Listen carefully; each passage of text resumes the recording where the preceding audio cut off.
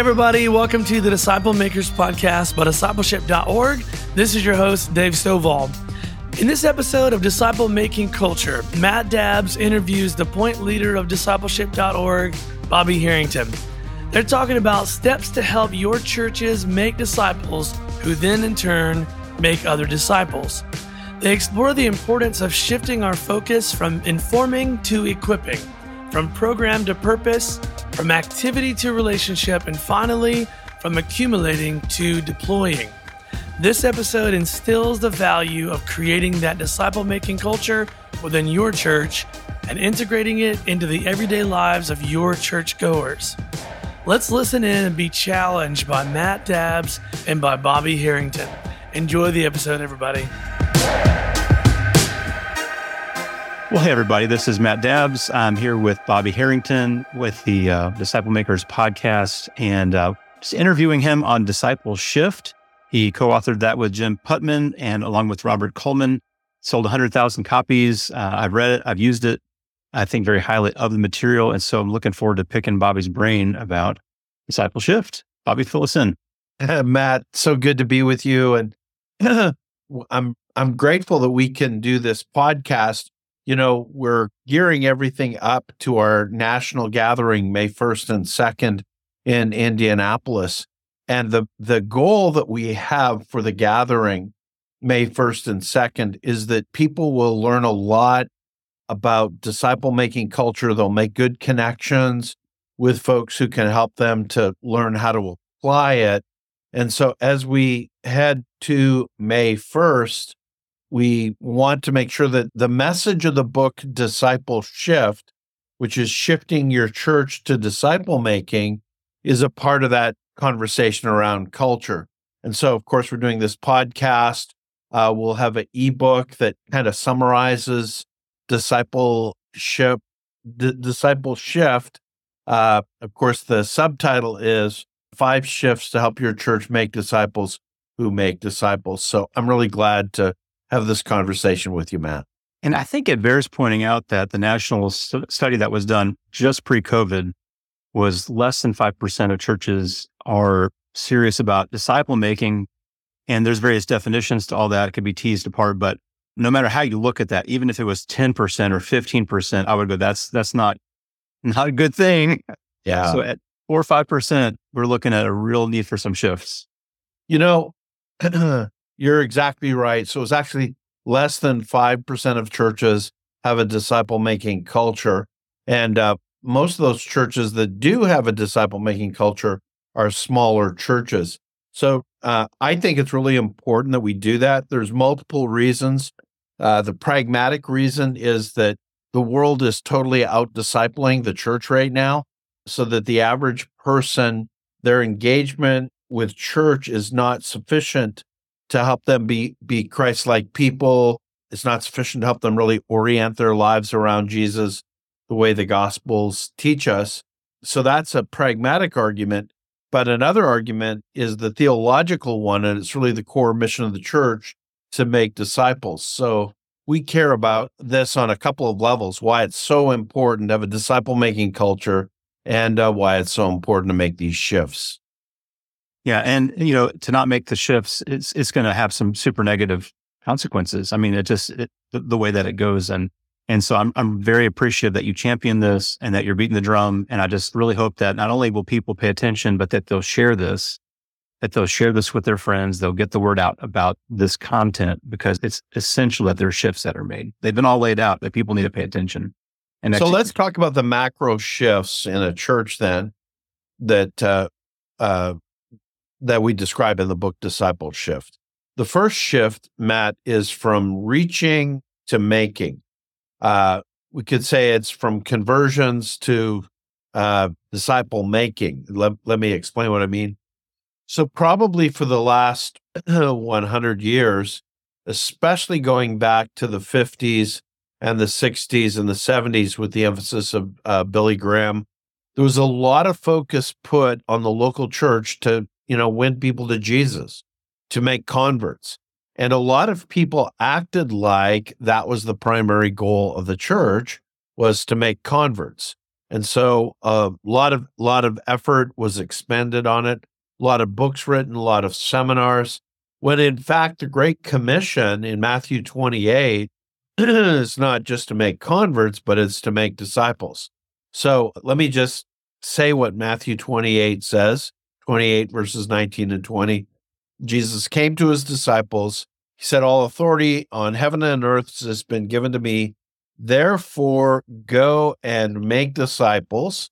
The expression make disciples is in the imperative in the Greek. The participial phrases describe how you do that. You go. So we're going to make disciples. You got to go. You baptize them in the name of the Father, Son, and Holy Spirit. So that's the conversion part. And then you teach them to obey everything I commanded you, Jesus says, and surely I'm with you always to the end of the age. So it really helps. The first shift is that what we want to do is not just get converts. What we really want to do is help people to come to Jesus and then form their lives around Jesus. I like to summarize it this way, Matt. God's desire for every person, and therefore our desire for them, and as I've laid out in a couple of books, and including the book DiscipleShift, biblically, what God wants us to do for everybody is lead them to place their faith in Christ and then to become more and more like Christ as we obey all of his teachings. And so that's the two parts. It's conversion and then growth into Christ likeness. And that is a better, more biblical focus than just the idea of making converts. I love that. Two things that come to mind when you share that. One is the four spiritual laws. You mentioned Billy Graham and was it Billy Sunday and those guys. It in many ways, and they did so much good. A lot of it felt like kind of geared everything to a decision rather than to a path, and that has some consequences. But I think about, you also champion Jesus-style disciple making. DiscipleShift.org champions Jesus-style disciple making. And so, that style of disciple making disciples through conversion to maturity rather than trying to convince to a decision and then trying to help people follow Jesus on the back end. And I think that continuity is so important. Yeah, I agree with you. Part of this goes back, and we talk about this in the book DiscipleShift, how you define a disciple. And we use Matthew 4:19, where Jesus said, come, follow me, and I will make you fishers of men. So if you take that as a framework that you can put all of the other biblical material, I'm not saying that Jesus was giving us a definition there, but we can use it as a good place to form a definition. So when he said, come, follow me, and I will make you fishers of men, we divide it up into the three parts. A disciple is somebody who's following Jesus, being changed by Jesus, and committed to the mission of Jesus. And if we think that those are the people God wants us to make, which I believe it is, then we see that they're holistic. They're following, they're being changed by the Holy Spirit, and then as they mature, they become a part of that mission to reach others as well, which is super important. That was probably my favorite point in the book. Is it Matthew 4:12? That's 4:19. Or 4:19. So right after the temptations and all that. I think that's one of the most sticky ideas in the book, because that people already know that verse. Come, called by Jesus to follow me. I will make you transformation fishers of men. Right. So say the three things again, because I just want people to make that mental connection between the very words of Jesus and those three principles, because it's so solid. Yeah. So come follow me and I will make you fishers of men. We want to follow Jesus. We want to be being changed by Jesus. I will make you.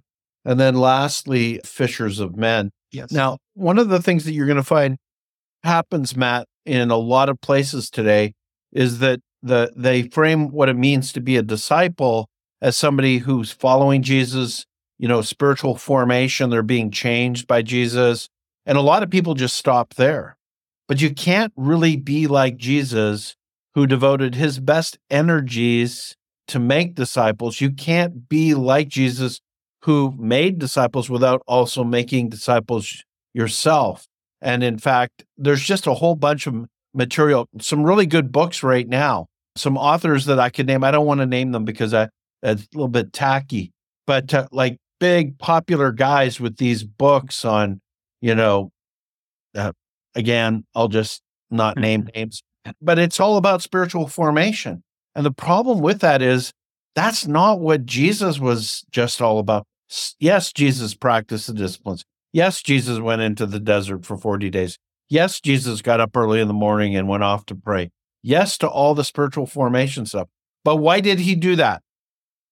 He did it to honor God and to make disciples. And we can't really be like Jesus if we're not making disciples the way Jesus did. So that last part of the definition is super important.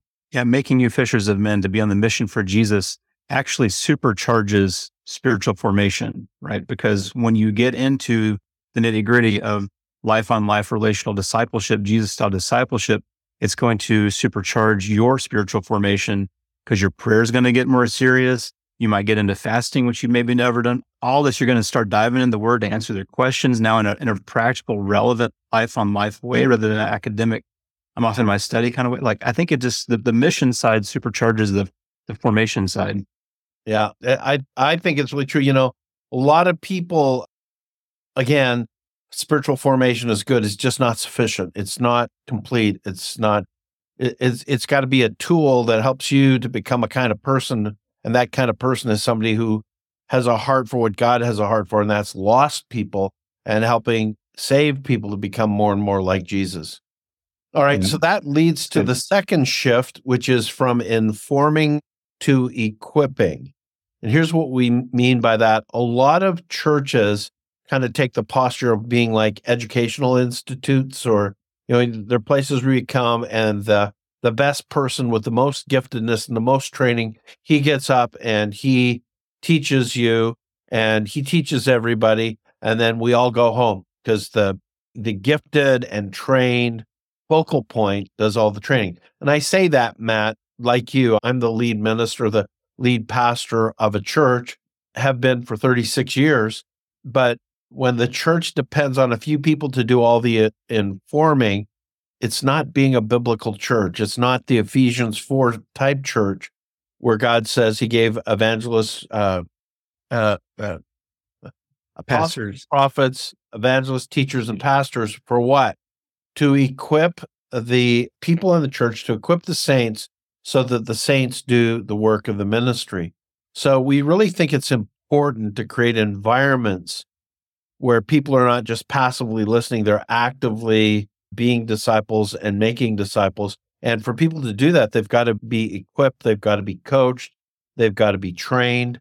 And so the idea is not so much to gather a group of people to sit and listen to somebody speak as much as it is to have an assembly. I mean, an assembly, the language in the New Testament where you have these gatherings, these assemblies, but then we train, we equip, we pray, we worship, and we empower the people to go out and do the work of ministry.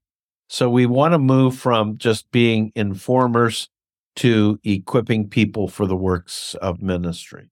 That's so good. And, he also goes on to say in Ephesians 4 that you won't be tossed around by false teaching if you follow this path, and you also be made more fully into the likeness of Christ, something along those lines there at the end of that section. And so it's just so essential.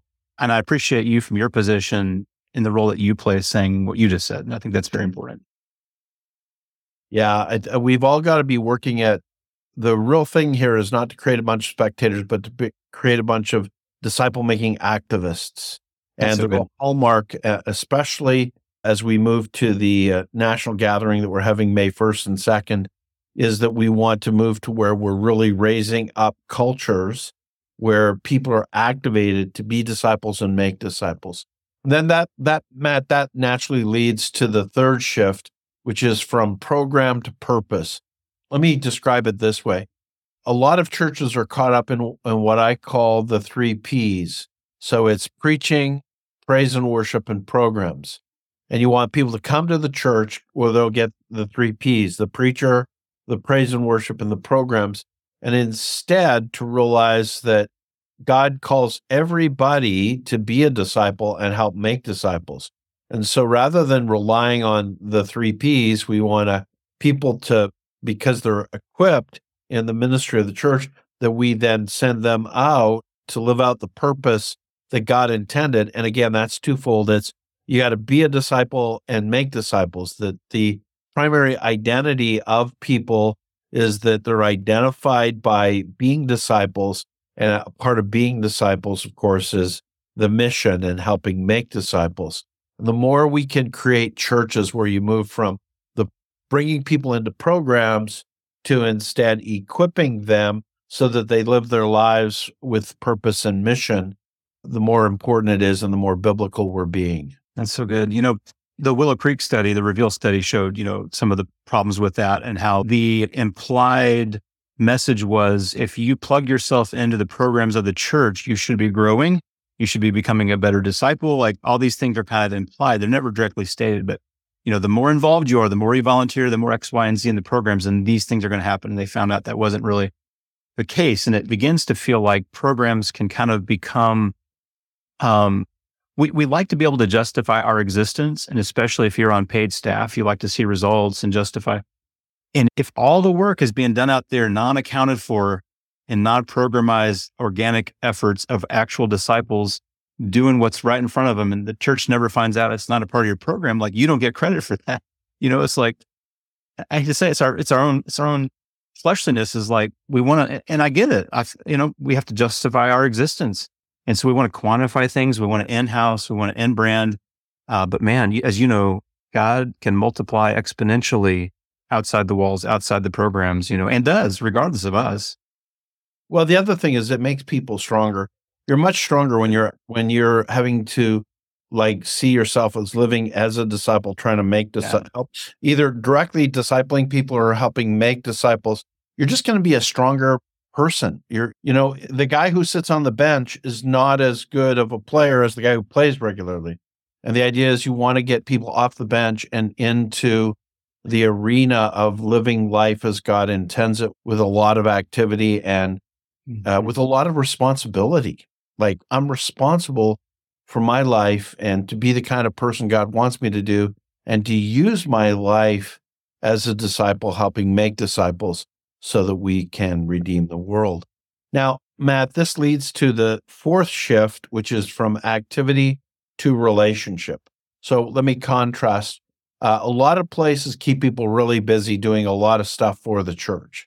And a lot of times churches, in fact, I just had a conversation this morning with our executive minister, and we're wrestling because we got so many things that are going on.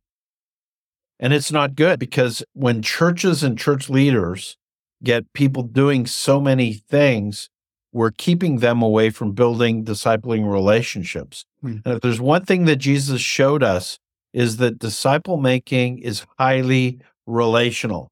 In fact, my summary description and our summary description of Jesus' method of disciple making is these three words: intentional, relational, transformation. That's what disciple making is. And so we've got to make sure that we don't have people so busy that they don't have time to be in discipling relationships, where they're meeting in coffee shops early in the morning, or my wife has a group of ladies she disciples Tuesdays from 5 to 6:30, because they're women that work and that they can get here and then get home afterwards for their families. But we want to make sure that we have those relational environments for disciple making, because as Jesus showed us and Paul modeled for us, it's relationships when it comes to making disciples. I believe I've heard Jim Putman say that their staff has an expectation of volunteering their time to do what they're asking other people to volunteer time to do, something along those lines. Yeah, different church leadership does it different ways. Like in my church, where we talk all the time about you got to be in groups and discipling relationships and all that. Jim's church, of course, is just a huge church of over 8,000 people, and so they quantified it with their staff that they're supposed to put in 40 hours a week with their ministry work, and then outside that they have another 10 hours for their discipling relationships, to make sure that the staff has that clear in their minds, that they want to set the example for the church in a church environment where a lot of people work 40 hours a week. Where I live, not many people work 40 hours a week. It's more like 50. But the idea is you want to model for people what it means to have a job, have a lot of responsibilities, and yet make sure you have time for discipling relationships. Right. So what I hear you saying is, just we don't want activity that's just spinning. It's like we want to, people get just so busy they don't have time for the relationships. And sometimes the church fosters that busyness rather than trying to just drive people back into those connection points and those relationships that actually will drive them deeper. Yeah, that's right, Matt. And then that leads to the last shift that we describe in the book, and that is from accumulating to deploying. Again, if you have two different metaphors here.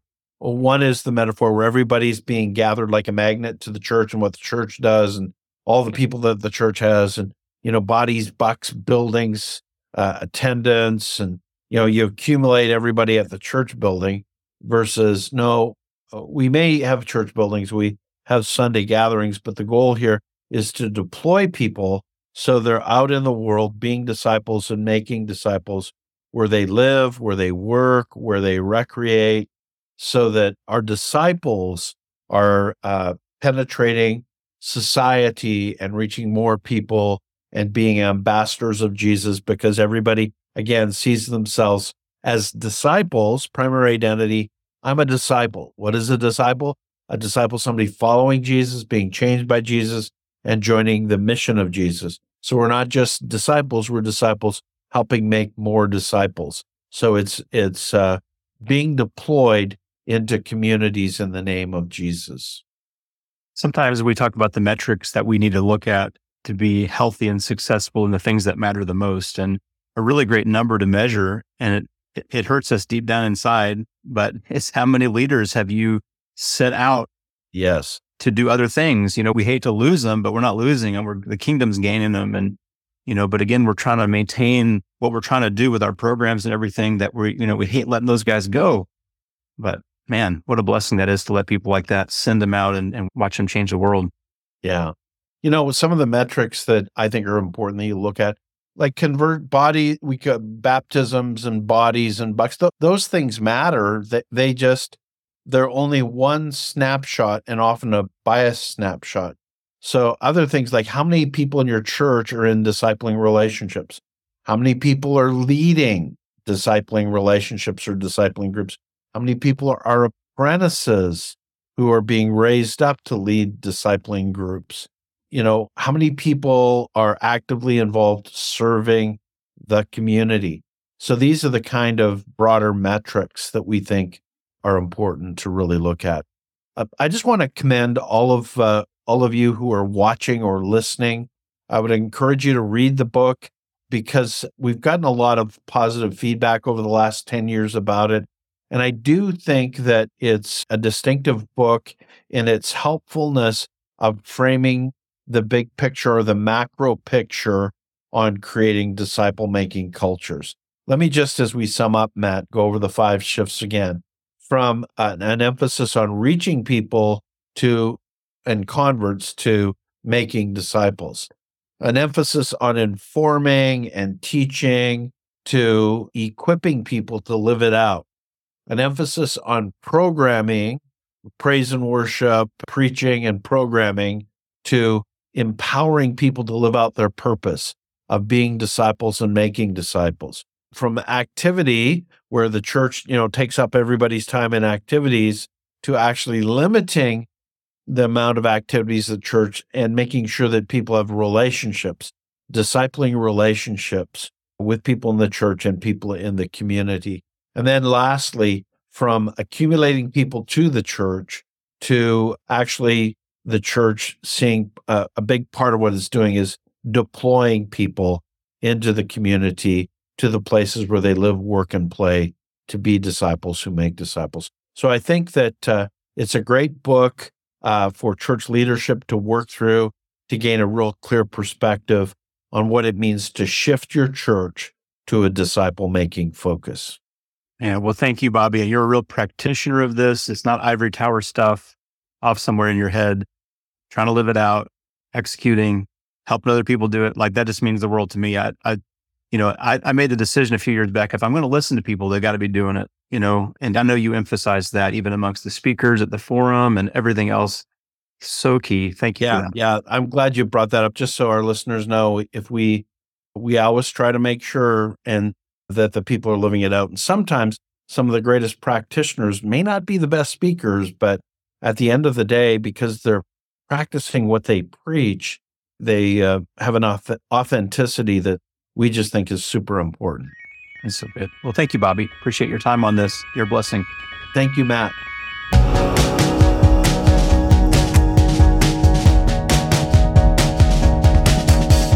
Hey, I just want to say before we hop off this episode here, I have something very exciting to share with you. I got to see this with my own eyes for the first time the other day, and it's magnificent.